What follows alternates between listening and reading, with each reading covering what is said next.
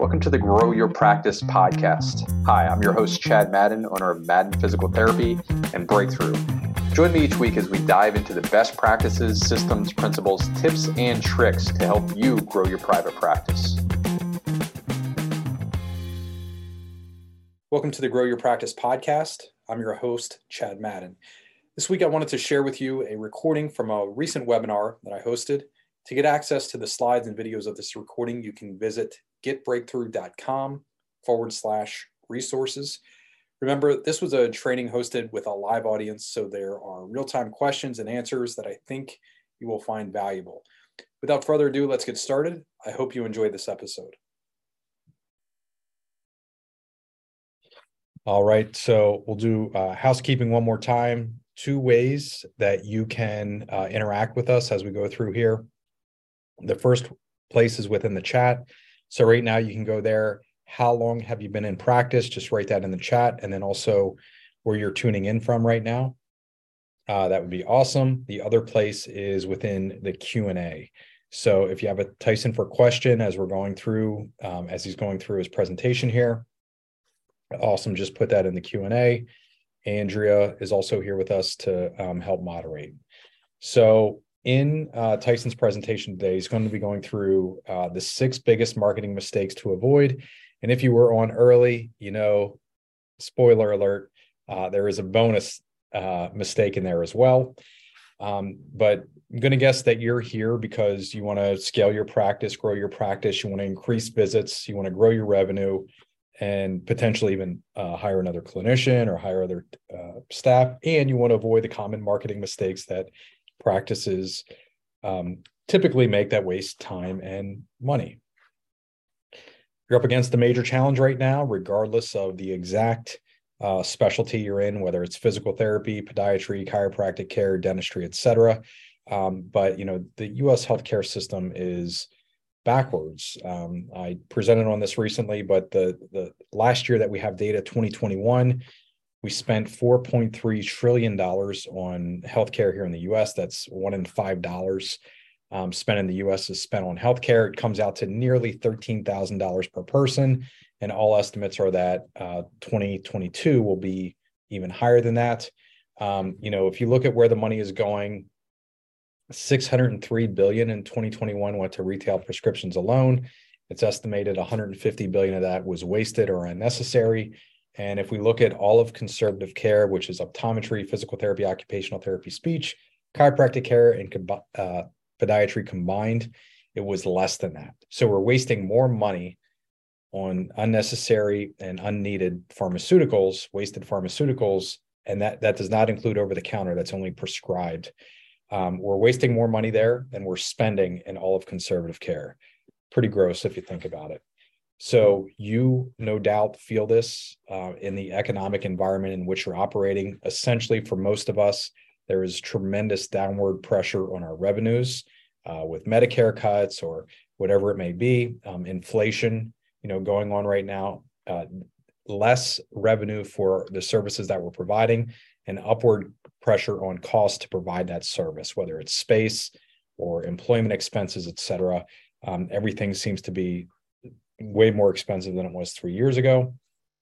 And what that has created is intense competition and many of us feeling like we're undervalued within the current marketplace. So we're here to help. You know, ultimately, what are we aiming to do? What is the vision? It's taking a look at our healthcare system on the left, which is absolutely unsustainable, flipping the healthcare pyramid and getting us to the point where we have the situation over on the right, the future state of where conservative care is at the foundation of everything that we're doing in healthcare, more affordable and better results. So the best way for us to do that here at Breakthrough is by working with conservative care practices just like you and help you build demand for your services within the community. So this is Roger Bannister, first gentleman to run a sub 4-minute mile. Realize that in providing patient education within your community and building immense demand for your services, you don't have to be the first person to do that. You don't have to reinvent the wheel. This has been done before. The same way that when Roger Bannister first ran the sub 4-minute mile, then hundreds of people did it in the years shortly thereafter. It's the same thing here. You can do this. You can focus on marketing your practice direct to the consumer and building intense demand for your services and feel more valued within the marketplace.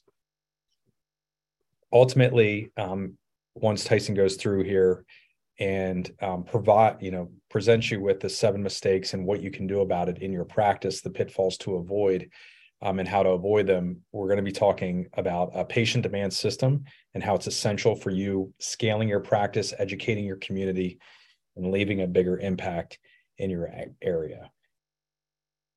All right. I'm a practice owner. That's enough about that. Many of you are here because of the Grow Your Practice podcast, but I'm in the trenches here with you doing this. I'm literally in our practice here in Harrisburg right now. Along the way, I've done a lot of things right, absolutely. And it's primarily by working with great teams of people like Tyson, like Andrea also. But along the way, I've made a lot of mistakes. And usually the mistakes are when I'm doing this by myself. So we want to help you shortcut that a little bit. And, the thing that happens for most of us is we get a degree, we have a license to practice as a clinician. Most of us had some sort of jaded experience where we went out and decided to, be our own boss, work for ourselves. And then once we did that, we quickly discovered that clinical skill does not translate over to business success. And we had to go back and learn those skills, right? So the biggest marketing mistake that I ever made, there are many. So early on, I did what we all do as clinicians, but I bought advertising, and I called it marketing roulette, because I would only buy advertising, and it was traditionally legacy media. So I opened up in 2003. So I was buying like TV, radio spots, print ads, newspaper ads, stuff like that, direct mail. And it was pretty much the ad rep who walked through the door. That's what I would buy. And usually the mistake wasn't in the roulette of constantly changing media, but it was the type of messaging that I used. And the messaging was talking about how, and at the time I probably had 3 other employees. So we were 4 people in 2,000 square feet. And, we were the premier rehab provider in central Pennsylvania. I had no idea what I was talking about, but it made me feel good as a clinician. And I would buy that type of media over and over again and spin that type of message. It produced nothing that was measurable in terms of outcomes. I couldn't track new patients or plan of care and everything else. And we're going to be talking about, and Tyson's going to be covering how to remedy that. But the biggest mistake I made was not understanding my target market and focusing on me rather focusing on them. So, question for you, what's the biggest mistake that you've ever made in your marketing? And don't be biased towards my answer, but that would be great. If you go to the chat right now, let's see, open up the chat. Lots of stuff here. Awesome. Wow, we have some people that have been in practice for decades as well. Lots. Awesome to see. Jason says not staying consistent. That is a big one. I'm going to guess the pronunciation is Barry. Not doing it at all. Thank you for that. Tracy transitioning from 16 years in hospital-based therapy services to new private practice in Minnesota. Congratulations, Tracy. All right. Thank you for sharing. By the way, if you have a biggest mistake, Sarah says trying to get referrals from physicians. That's a big one. Any more?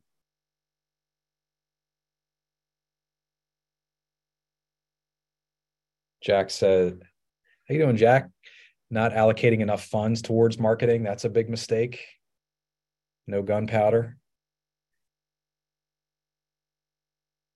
Jason says not going to the consumer earlier. Eric says getting busy and then stopping marketing until we slow down again. Pretty classic. What else? Wow, this is great. Natalie says not targeting my ideal audience, targeting anyone. Everyone and anyone. Awesome, Natalie. Jennifer agrees with Eric. Benjamin says investing too much in direct mail early on. Cool. Any more? Okay. So thank you, everybody that shared. And by the way, if you have a big marketing mistake, more than, it'd be awesome if you shared it in there and we can get to it. Jason added one more, not having a full year plan. Great. So I want to help you solve this and bring in a new voice here for you. So again, for those of you, before we got started at the top of the hour, Tyson is a marketing genius, specifically a digital marketing genius. So he has been doing this. My shortfall is I'm just a practice owner, just a clinician. Tyson's full-time career, everything that he's done for the last 15 years, Tyson, is that fair? 12, 15 years, somewhere in there. Spot on. 15 years, roughly. Right. 15 years. Oh, it even says started my marketing journey in 2007. He is a genius. Please, my fear is that you don't ask the question that you have around digital marketing when we get time here. So if you do have questions, make sure you populate that. Ask him anything about social media marketing. Nobody understands Google better than Tyson that I've ever talked with in my entire life. So make sure you take advantage of that. I know we were on a call yesterday talking about new platform with TikTok and how to think through balancing that media, but he has experience there. He's managed literally millions of dollars in digital ad spend over the course of his career, and he's worked in many different companies. Right now, he is the head of marketing here at Breakthrough as well.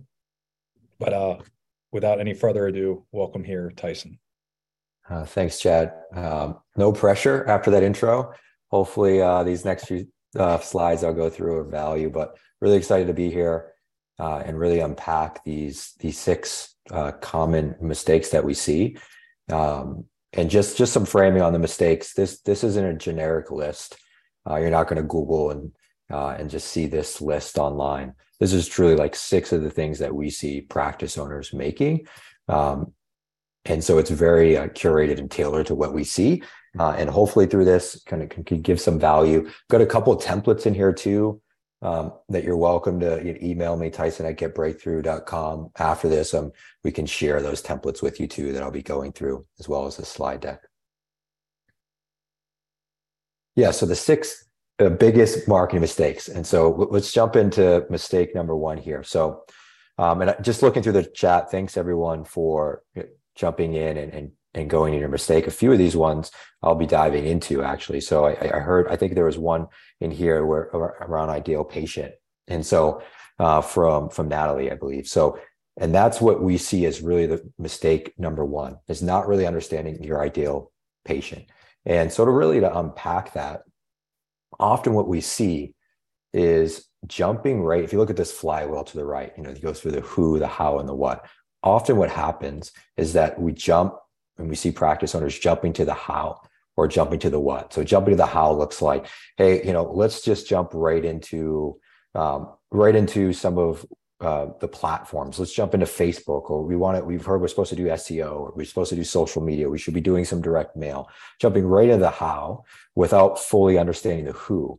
And then what ends up happening is you get into this cycle of saying, oh, Facebook doesn't work, or this platform doesn't work because the who isn't defined. Without the who, we can't really get into the what and how we message. And so starting with the who, and there's really, what we'll see is really 3 stages of this. First stage is you don't know who the who is. So it's just this broad general message.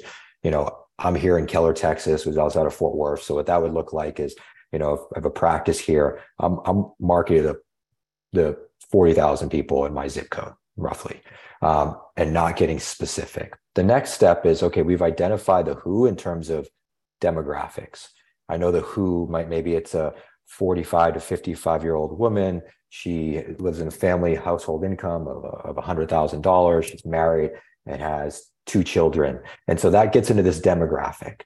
So that's stage two. Stage three, and where you want to be, is understanding both the demographic and the psychographic. And so psychographic is, what are her needs? What are the common concerns and pain points she has, and how do you solve those, and how do you uniquely solve those? And so if we jump over to the next slide, there's a template for this, and we can send this over. But this is kind of a common template for building what you'd say like an ideal patient profile persona. Sometimes you may hear it called an avatar. And you start and you kind of see that demographic is only really a small portion of this. You see what's the age, occupation, income. And then after that, it's really what is person's 1 to 3 main responsibilities? What are their 1 to 3 main goals? And what you want to typically do is to goals in a way that you would solve. What are some of the frustrations? And then what are some common objections to maybe why they wouldn't want to come in for care? Understanding and mapping that out then helps you craft the messaging for them. And we're actually going to dive into messaging in a little bit here, but really detailing this out. So I would encourage everyone that's on this call, if you haven't gone through an exercise like this, to take this template. We'll send it across after this webinar, but take this and start to begin to fill this in. Starting with those demographics and working into some of these more psychographics, and then building this. And this is really where you start.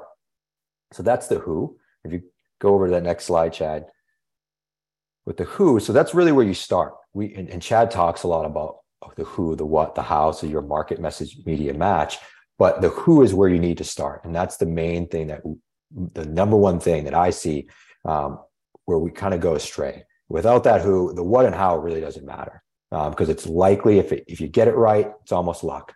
So once you get the who, then you go into crafting the what and the how. And so I'm not going to dive a ton into the what and the how right now, but ultimately it's the who, it's that template, really getting to understand who that avatar is. Mistake number 2, what we see is marketing features, not benefits. This is highly prevalent. And it reminds me of actually kind of just jump in one of my favorite marketing campaigns of all time. If anyone's familiar with Dollar Shave Club, they had a marketing campaign back in 2012. I still remember when it came out. It's a YouTube video. I was sitting around to my colleagues in the office when I first saw it. We were just talking about how great the video was.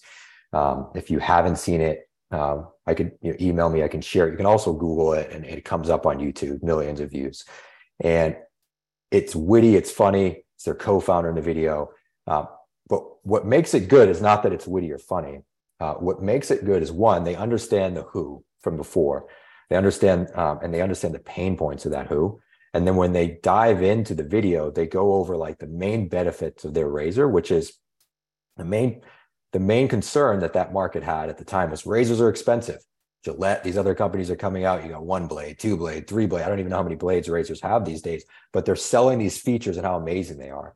They came in and said, hey, it's only $1. The thing works. Our money goes into the razors. It doesn't go to pay Roger Federer all this money so he can endorse the razor. Sign up. It was just witty, funny, address the main pain point. Fast forward 4 years later, they actually, they got acquired for $1 billion.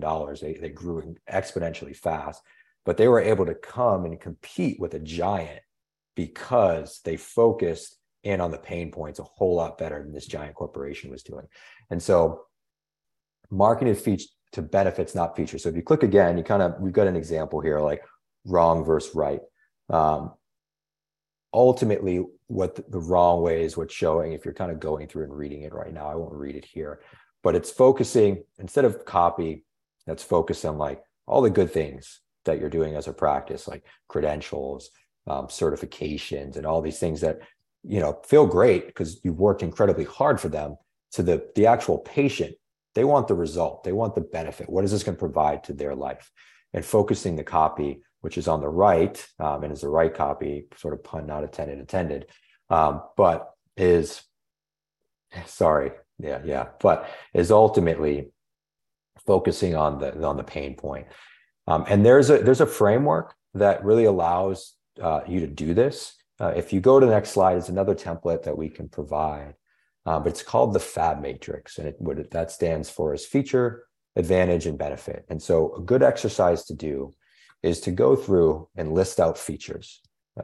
as many as you have. You can go through your website. Your features could be anything from the certifications, from some of the different things that you offer. It could be if you're offering laser therapy, it could be some things within there. List them out. Typically, you can list out probably 10 to 15 features pretty quickly. And then you want to map out, okay, what's the advantage ultimately that we have uniquely positioned here? What's the advantage for the patient? But then what's the benefit of that particular feature? And so internally, like having a feature is great, but externally on your website, you want the benefit. So in your copy, you might lead with the benefit and then pull in the feature. And so, if you have clinicians that are certified in hands-on manual therapy, let's say like, what are some things that's providing as an advantage? It might be better and faster outcomes.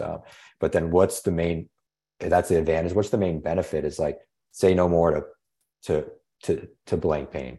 Or it could even be a benefit further down the line than that. It could be if you getting back to the who, let's say if your who happened to be me as your main avatar, like in lower back pain, I want to get out there and be able to go play catch with my son more often, right? I want to be able to get back so I can get to this lifestyle that I want to have. So that's the core benefit to me. And so this is a template we can provide as well. It's a fab matrix, mapping out those features to the advantage and to the benefit with your language. Focus on the benefit to your who or your ideal patient.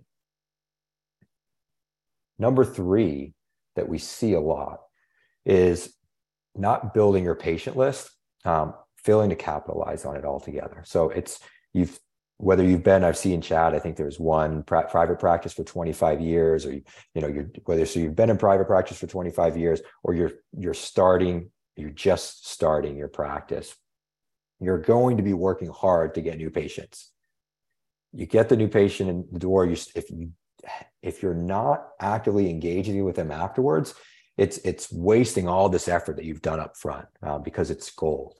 And so there's typically 4 stages that we see on kind of past patient like list competency or where you're at. And so stage 1, and if you click there, Chad, stage 1 is you just don't have a list. And so you're not capturing the list at all. Maybe you don't have an EHR. There's no place that you're actually keeping that list. So that would be stage 1. You just aren't keeping that list. Stage 2 is you have the patient list, but you don't know what to do with it. So you might do something sporadically, or you just have it there. It's sitting likely in an EHR. Then maybe there's some appointment reminders, but you're not actively marketing to the list. Stage 3 is you've had some success. So sometimes we'll see at stage 3, it's like, oh, I send emails. You might use a provider. We hear about Constant Contact or MailChimp sometimes use, and the frequency is, maybe once a month, maybe once every 6 weeks, where we've had some success, but it's kind of up and down. And the 4th stage is like, you're actually driving reactivation. You have campaigns on the calendar that's scheduled that you're doing, and you know how it's working. It's like it becomes a predictable channel. The great thing about the past patient list is it's one of the lowest cost things you can do in marketing, because you've already, depending on how the patient came in, there's already the upfront costs. So this is a way to maximize patient lifetime value, to continue to increase that patient value by continuing to market to them. And it's typically in a cost-effective way of doing it. In terms of these 4 levels, as we go through them, and there's a poll that's going to pop up here in a second. Just curious, like with those that are attending right now, like what level do you feel like you're at? 1, 2, 3, or 4. And Andrea will be popping a poll up here in a moment to where you can select that.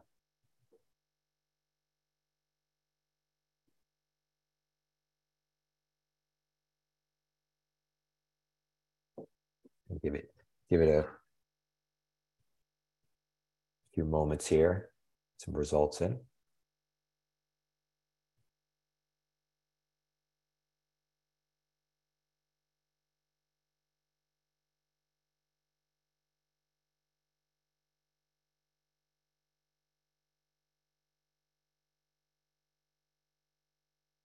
All right, got some results in. We've got looks like we've got good mix, some level threes in here, some level twos, a couple at level fours, a few at level one. So a good mix. This is great. I see a question from Jason coming here in the chat. After we get through these six, we'll dive in, answer that question. Really happy to dive into open rates and email metrics. The fourth, we saw this come up a bunch in the chat when we were going through common mistakes, is that inconsistency. And so does this look familiar? We see this pattern quite a bit. You need more visits. And so now, okay, there's a scramble almost, and so we go into marketing. We get into marketing. We're incredibly excited about it. All of a sudden now we have a wait list, or we're able to hire that additional clinician. But per our space, we've reached and we've got to build a wait list again. So we say, hey, we're going to stop marketing because we in theory can't take any more patients. And then all of a sudden the wait list goes away. You kind of get towards a slow season. And then next thing you know, you need to start marketing again. And so you go through this roller coaster throughout the year. So this is one of the things that we see most commonly. Instead of that, and just kind of going to the wait list. And Chad can speak a lot more to this than me.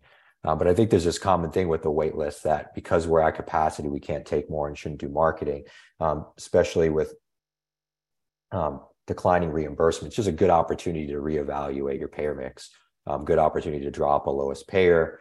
And then in theory, you're then now increasing your per visit value through dropping that lowest payer. And you reduce a bit of the wait list, but now you're increasing revenue and win. So the wait list is a good thing so long you're capitalizing and making some changes with the wait list. And so instead of the inconsistency, what we really need to do is plan. And so ideally you come into a year, so 2023, you're looking at and you're saying, hey, let's break down this from, what are my goals in Q1? What are my goals for the year at first? How does that look like in terms of Q1, Q2, Q3, et cetera? Breaking that down into actual strategic marketing campaigns. So what you want, we've got a kind of an image on the left here, and you want a calendar where you're saying, hey, this is our theme for the month. This is what we're focusing on this month. These are the dates and what's happening. And then your team is getting centered around these things and becoming mobilized around that.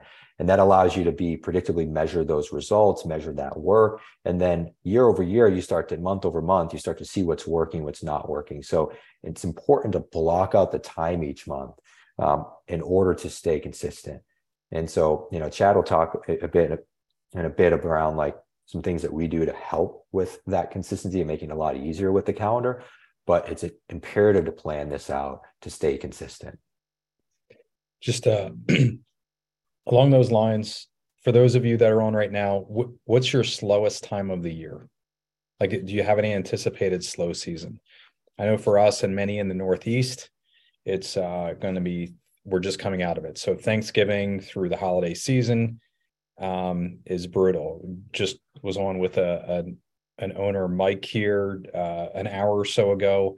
He's in the middle of the country in Nebraska area, and it's right now. Yeah. So Natalie said right now, Dimitri says the holiday season, Jason, first 2 weeks of January and also July. Eric says January, Q1 due to deductibles. Anna, very common. Jack agrees. December and January. Jennifer said the holidays as well. Yeah. So a lot of us, and this is at least how I thought the first few years in business. And by the way, that if you've ever lost money in a single month, that to me was absolutely devastating. Q4 of 2007, I lost $44,000.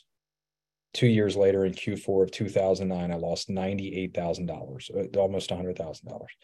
And that, just devastated me as a practice owner. And what we learned to do after those experiences were that we could actually control the demand. So rather than whimsically waiting, for that slow season to happen, we would actually ramp up by using a calendar, by anticipating, by saying, okay, so November 1st, we're going to be running this promotion so that we're full, that we actually have a wait list through the end of the year. And that was a game changer for us, because rather than losing money in the fourth quarter every year, it became our busiest time of the year.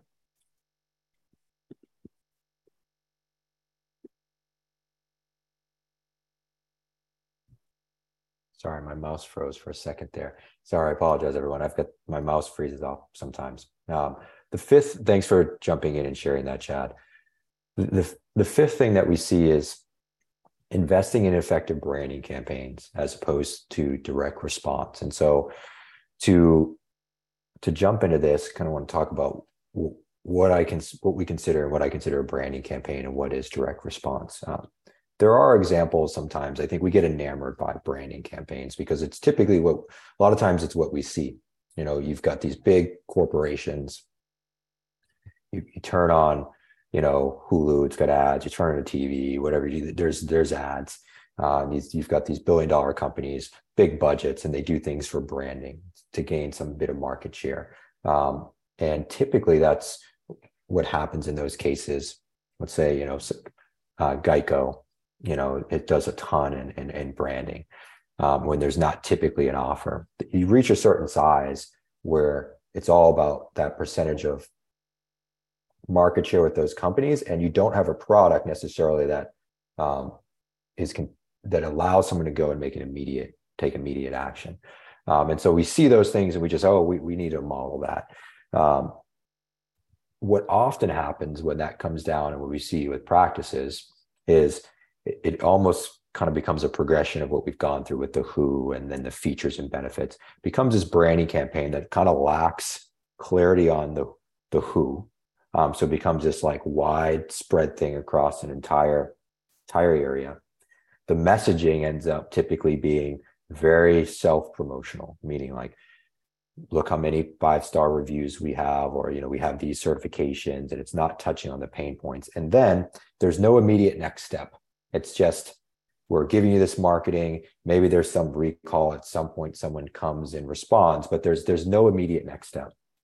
And when you're marketing and you do not have a budget of a massive brand, what ends up happening with that marketing is you go and you spend marketing. It doesn't deliver patients. You look at your return on investment and it doesn't look good at all. And then we're saying marketing doesn't work. Let's not continue to do marketing. Where direct response is different is the end goal is to get someone to take an action. And the end goal is what you're looking to measure as a return on investment quickly. And so that then you can pour that additional revenue back into your business, back into marketing, and keep on growing. And with direct response and how we teach on it is you want to meet your ideal patient, the who, with where they're at. You want to market to their pain points. You want to advertise those benefits and educate them. Typically, in PT and Chiro, we need to educate because there's just some general unawareness around the benefits and the value in the marketplace. And so you're going to educate that person. The education helps position you as an expert, helps build trust. And then you're always giving someone when we say direct response is the next action. It's a CTA or a call to action. You want them to be able to take an immediate action. And what that allows you to do is it allows you to measure, it allows you to predict and forecast that, hey, if we do this campaign and spend and allocate this amount of dollars, we expect to get this many people to respond. We expect this many initial evals, this many plans of care, and this much revenue. And you can, in theory, put it all in a spreadsheet and feel very good about the investment. And so direct response is the way to win, especially in the area. If you've got hops and pops, you've got some very large corporate practices, you often see their marketing is like very branding. It's not super effective. And what you're able to come through the direct response is to come into to disrupt and really win. And so we go to the next slide, we'll take you through a funnel of what does that blueprint look like. And this is one particular funnel, but direct response can be through email, it can be through direct mail, it can be through digital advertising. This is an example through a Facebook ad, but you're highlighting a pain point. and it's very patient centric, right? It's so if you go back, and we don't need to do now, but if you go back to the good copy versus the bad copy example, it's going to that particular benefit. And so if you go to the next, you take them, you're driving them. So let's say this is a workshop in this case. You're advertising like to the benefit of getting back to normal. And then from there, you're driving them into this workshop that's going to educate them. You have a landing page that's very much catered to language. That's a benefit, very clear next step. You can see here, it's sometimes you can put a video here to build trust and to give some next steps. Sometimes it can be an image. Ultimately, it's a very clear. We can go probably a whole 30-minute session on good quality landing page and like having your CTA above the fold, about aligning the copy of what different things should look like. This is an example. So you're driving them to a specific action. From there, they're going to click on the register now. They're going to, and the behind the scenes work is they're then going into a system. You're automating like a next email and some follow-up. And then you're ultimately driving them to an event where you can continue to educate them and then do some screens and things of that nature. But ultimately, you're going through a very specific funnel that you can measure every single stage of it. And so with direct response, the goal is an outcome ultimately of revenue and a positive return on an investment. And so often we just kind of coming back, we see a lot of branding and kind of messaging that's not really aligned with the benefits. And then you go and you can't measure it. And so direct response is a great way to win in a crowded market. The sixth is letting leads fall through the cracks. So let's say we've got the who, we're marketing the benefits. We're doing some past patient, marketing that we talked about. We've got this direct response funnel. The ad looks good. The landing page looks good. Great. You've generated some interest. You've generated demand in some capacity, people wanting to come into the practice that are at a certain stage. But what happens a lot is you generate a lead, you're doing some marketing, and then, hey, this lead didn't become a patient. This person actually never came in. They didn't start a plan of care. It's often because there's a leak in that process. And so generate a lead, there's typically what sometimes we'll see is like there's no follow-up. And so there's best practices on follow-up, really wanting to make 7 calls into that. You want to automate certain emails and reminders in order to actually get someone that's interested to come in to the practice. And so if we kind of go through the steps, there's like a common place. If you go to the next slide here, Chad. So you coming back to that funnel that we went through, you have an individual need. So now let's go through that Facebook example. You're marketing them on Facebook. You got a well-crafted ad. They come to and they click on that particular their ad. They come to a landing page. All right, now they fill out the form. Amazing. What happens after they fill out that form and respond to the ad? Like oftentimes what we'll see is work kind of stops there. We're done. But then we have this gap and then becoming an actual patient. And it's because there's this step of what we talk a lot about conversion. We need to actually continue to educate them. We need to follow up with them, ultimately to book that plan of care. So that's what we typically see is a leak in the funnel. This is the most common place we see the leak, but there are other places as well. If you're not doing direct response marketing right now, or you've put some ads out yourself, or whether it's direct mail, but then where that person's directed to afterwards is in a landing page, then your leak is there. And so your leak could be at a different place in here, but we typically see it between step 2 and step 3. And I've got one final bonus point that I'll jump into. Now, I'll probably go through this quickly because I know we had some questions already. I want to make sure I can answer questions. But one other thing that I commonly see is not knowing what's working and why. And so this is one of the most difficult things in becoming repeatable. You have your calendar, and if you get to that step, you have your calendar, doing things consistently. You need to kind of understand what's working and what's not working. And so in order to do that, It's important to have a system, and there's different systems out there, but there's important to have a system to measure what's working.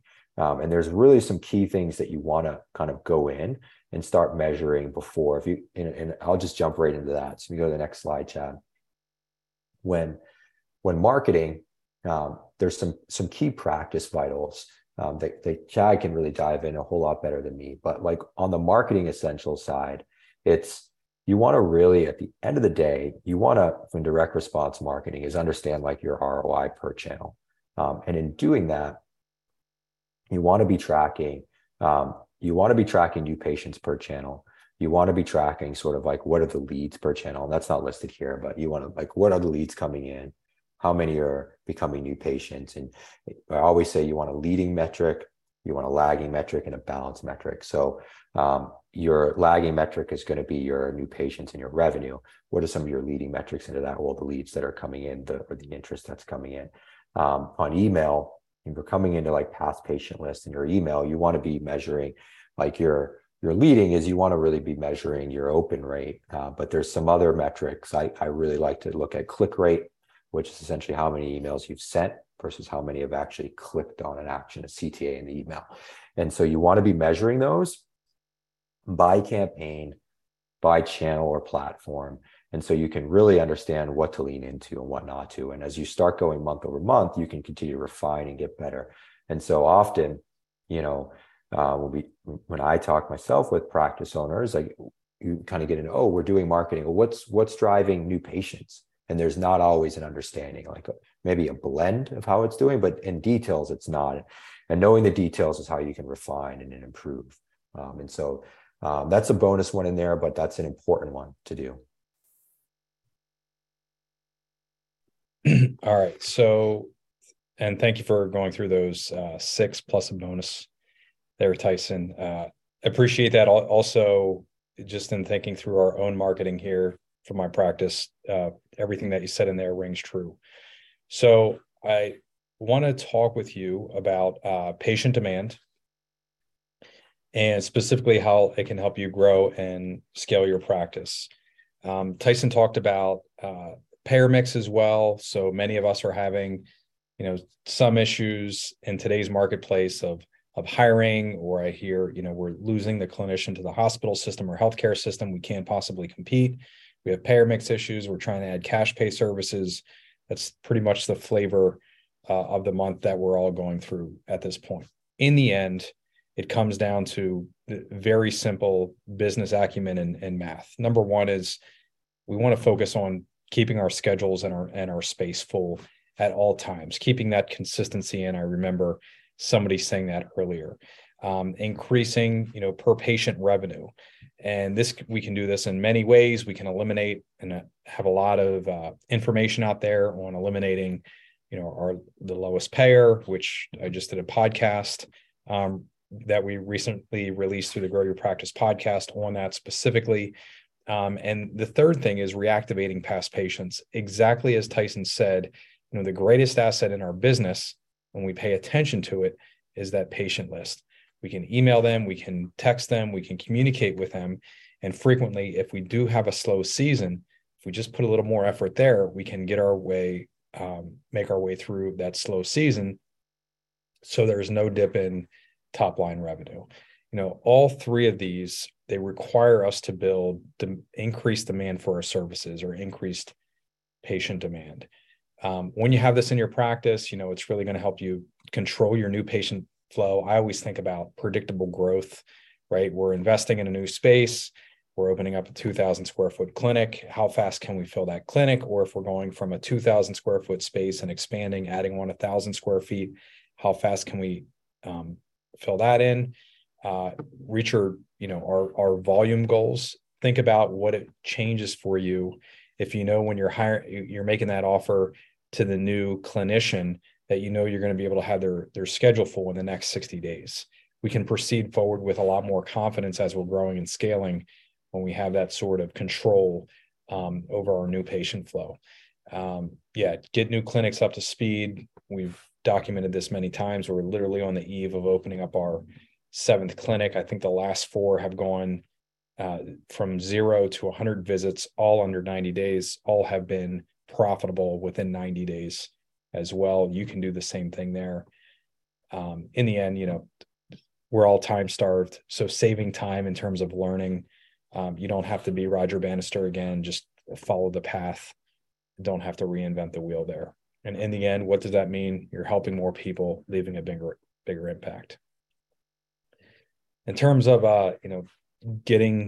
creating success with patient demand, first thing that we want to be able to do, and this is really a nice summation of what Tyson covered, we want to be able to reactivate past patients with multimedia. How our target market is responding, the media types that they're using and the way they're using it, we want to be on the same thing. Right now, for many of us, it's email and texting, especially with our past patient list.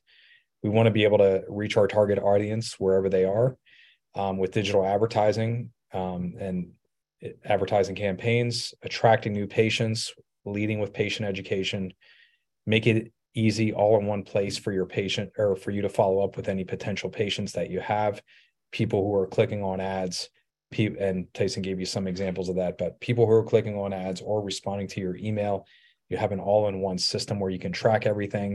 You can also see your ROI. The lowest ROI is going to be from your patient list. And then the most expensive, the lowest ROI is going to be from, when you're going to a less aware market, and you're going to be able to fill in the gaps of, all 5 stages of awareness, which we've talked about before.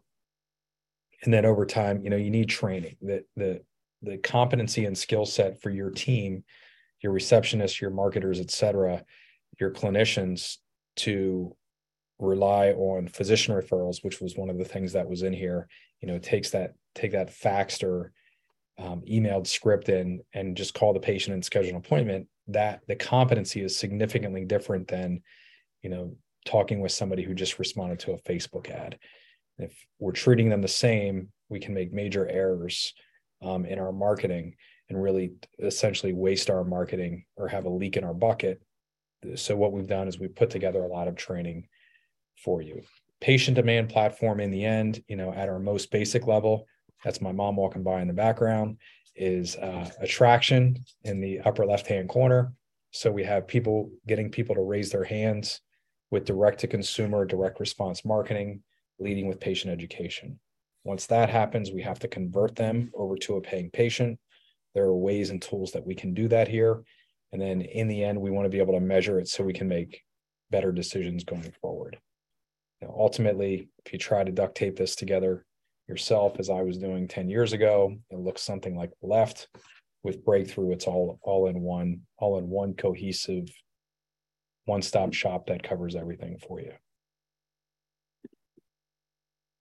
So if you're interested in learning more about how you can grow and scale your practice, fill up your schedules, fill up your space with Breakthrough, there is a poll that's coming up right now. The other thing, we'll make sure Tyson's email is in the chat here. You can email him directly, or we can put my email in there as well if you have any questions. But if you'd like to learn more about what a patient demand system, the same exact patient demand system that I'm using in my practice, if you'd like to learn more about that and what that can look like in your practice, just click yes in the poll. And what will happen is one of our experts here at Breakthrough, they'll contact you for a free growth consultation, because we're all different, right? We're all individual practice owners here.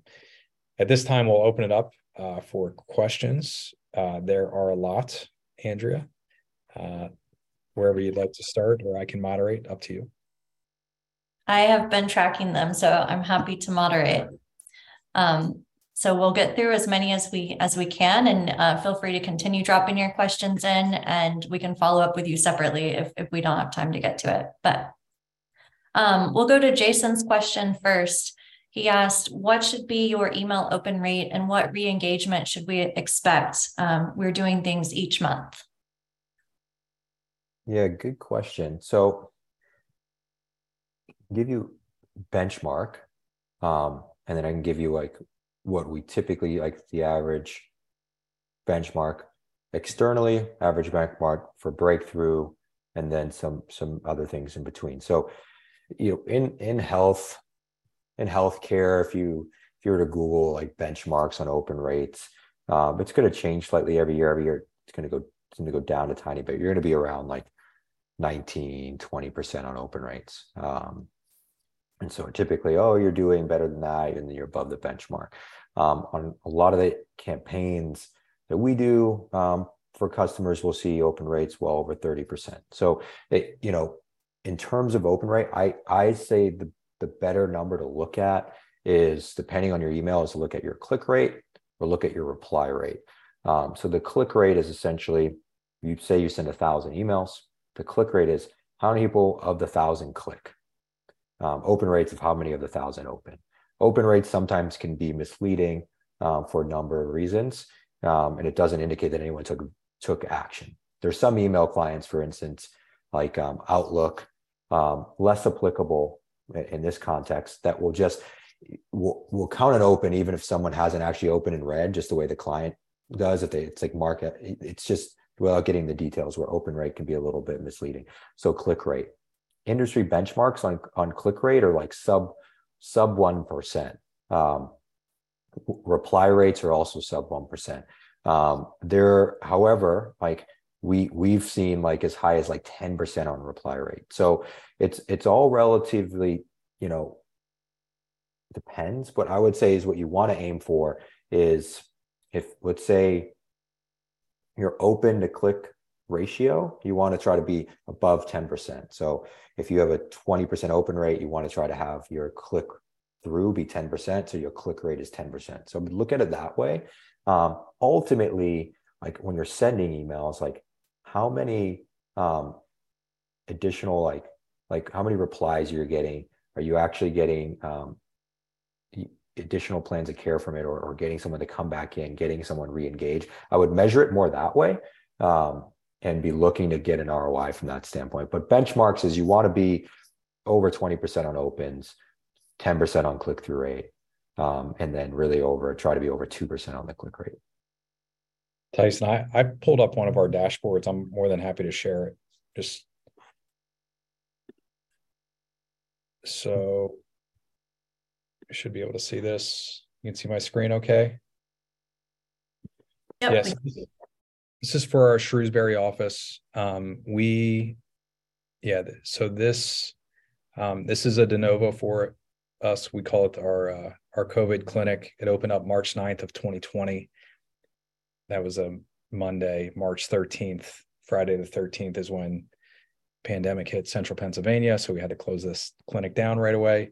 But and just to give you an idea, they're doing about 300 visits a week right now. But yeah, you can see emails sent. I went to July 1 of 2022 to present day. Open rate there across the board is 33%. So you can see a little bit higher in some months versus others. This includes campaigns that we were testing in there, and then 167 click through, or 167 people clicked there as well. And then we have this broken down for each clinic. But just to give you an idea, I know in general, the breakthrough campaigns are usually significantly over the benchmark. We've seen some campaigns well over 40% in terms of the open rate. Yeah, thanks for sharing that, Chad. And Jason, the 30% is a good open rate. I'm not saying because it was just what we had there for breakthrough, but if you were to Google like benchmarks, and there's some studies out there, you'll see in healthcare it's usually somewhere between 19 and 21% as an average. So 30% is really solid. So how you should benchmark, you kind of take those two numbers that we just shared. Awesome. Thanks, y'all. We have a lot of questions here on Google. So Eric and Natalie both seem to be experiencing a similar issue. Eric said, presently we have more 5-star reviews than any other clinic in our area, yet our Google search organic ranking has fallen over the past 2 years. Can you tell us how, at a high level, we can get back on the first page? And then Natalie was experiencing something very similar. Yeah. So with SEO, let's say at a macro level, there's you have on-page SEO and you have off-page SEO. On-page is going to be things like your keyword density, so someone searching for, let's say, physical therapist near me, or physical therapist, and then insert your city, or your zip code. And these are some pretty commonly searched terms. It's going to look and see like, okay, is on page, is it structured correctly? So when you're structuring correctly, there's all sorts of things that go into that. How you're using headline tags, your just meta description and page title, and then the keywords that you're using there are important towards what those people are searching for. So there's things that you can do on page. There's also things like page speed, like how fast your page loads. Is it mobile optimized? These are things that don't usually help you, but they can hurt you if it's not good. And so that's your on page. Your off page is like things like, do you have other companies linking to those pages? Like, do you have high authority sites like linking to that page to say, hey, this page is credible? So those things are typically happening in tandem with SEO. And so if someone's now ranking higher than you in the rankings, it's hard to give like, here's why, without actually auditing and looking. It could be because they may be a smaller practice than you, they may have all those things, but they may have invested a lot of time into really improving that on-page SEO or improving some of that off-page SEO. There could potentially be things on your website that are like hurting you, because like sometimes what I'll see when I look at sites, because there was a time where we were offering, we can offer this again. If you're interested, we can do this for you. We were doing this like assessment that included an SEO audit. So if you're interested, email me afterwards in that, and that's something we could provide for you. We put it together, and then you hop on a call with someone from our team. They break it down, and they can tell you what areas we can help. We don't focus heavily on SEO here, just so you know, but we do a bunch of other things per what Chad mentioned. But typically it's like things on page that are off, like headlines aren't used correctly, you don't have specific descriptions per page. There's typically some easy things. So it's hard to say. When it comes to reviews, like, and if you're speaking about ranking within the reviews themselves, and that comes into like the map on Google and Google Maps, sometimes there's factors like, for instance, if I search on Google, I have my address and location shared with Google. So they typically show me the practices that are the closest to my actual home address first, regardless of how many 5-star reviews they have. So that's a little bit of a separate thing. I'm sorry, that's not like this clear answer, but I without giving you an audit, I don't know for sure, but it's going to be something on page or off page typically.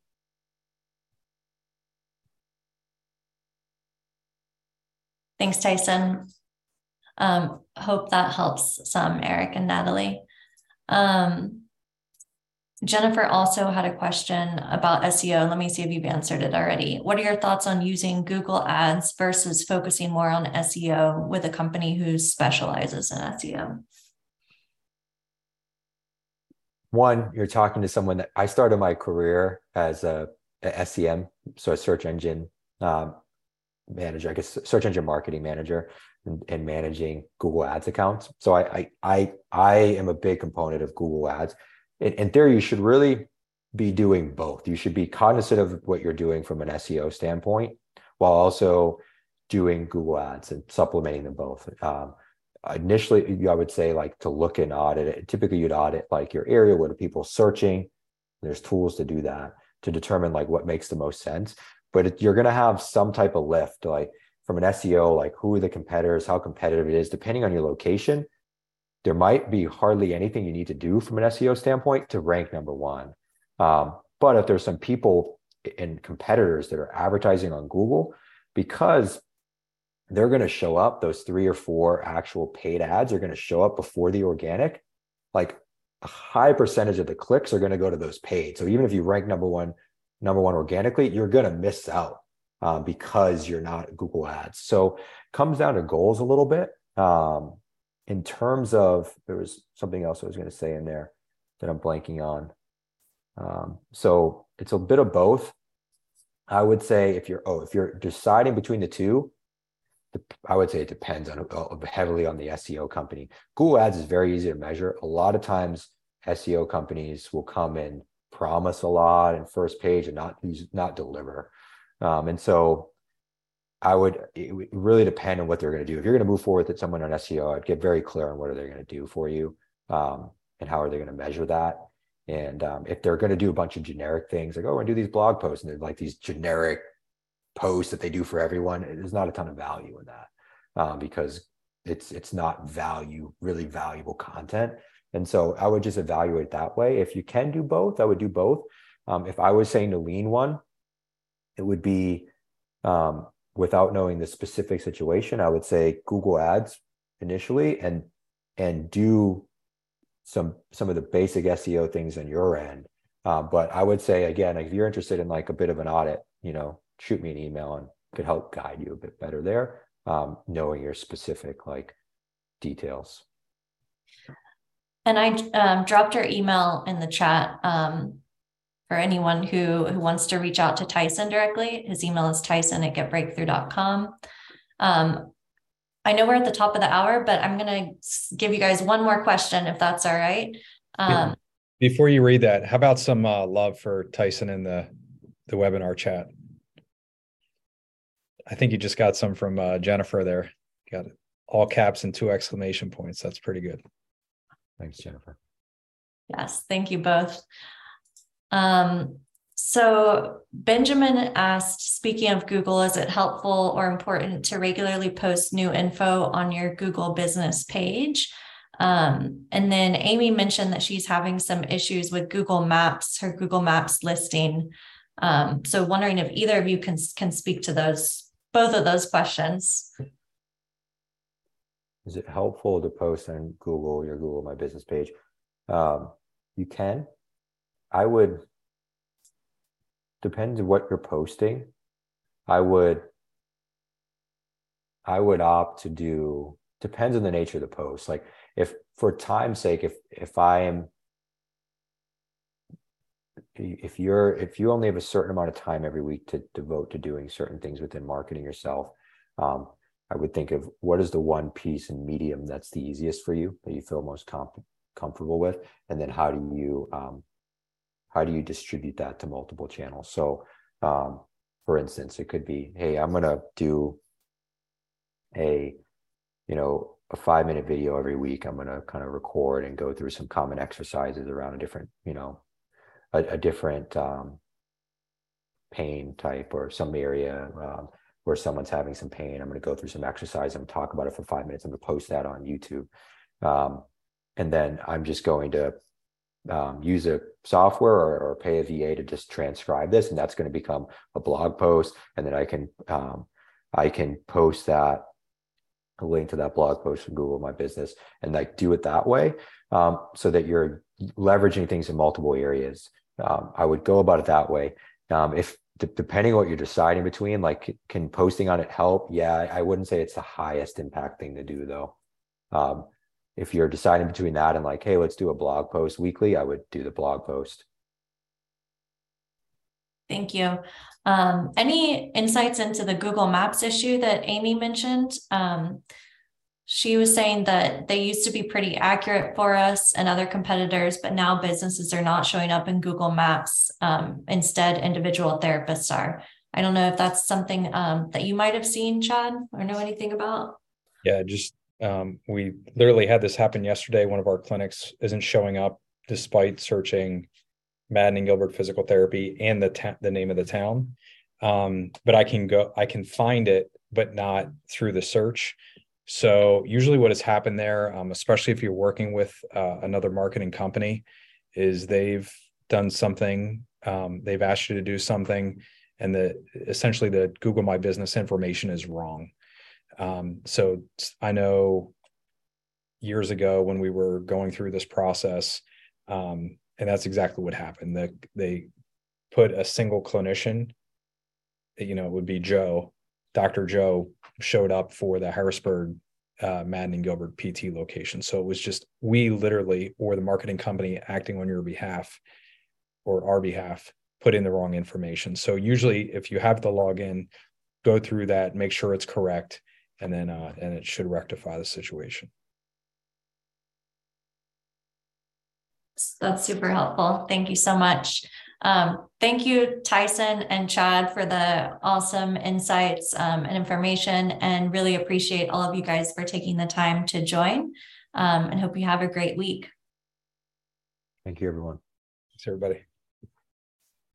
Remember to visit getbreakthrough.com to access our free resource library designed specifically for private practice growth. While you're there, make sure you register for a complimentary growth assessment to learn about potential opportunities for growth in your local market. Again, thank you for tuning into the Grow Your Practice podcast and supporting our mission to help people in pain get back to normal naturally.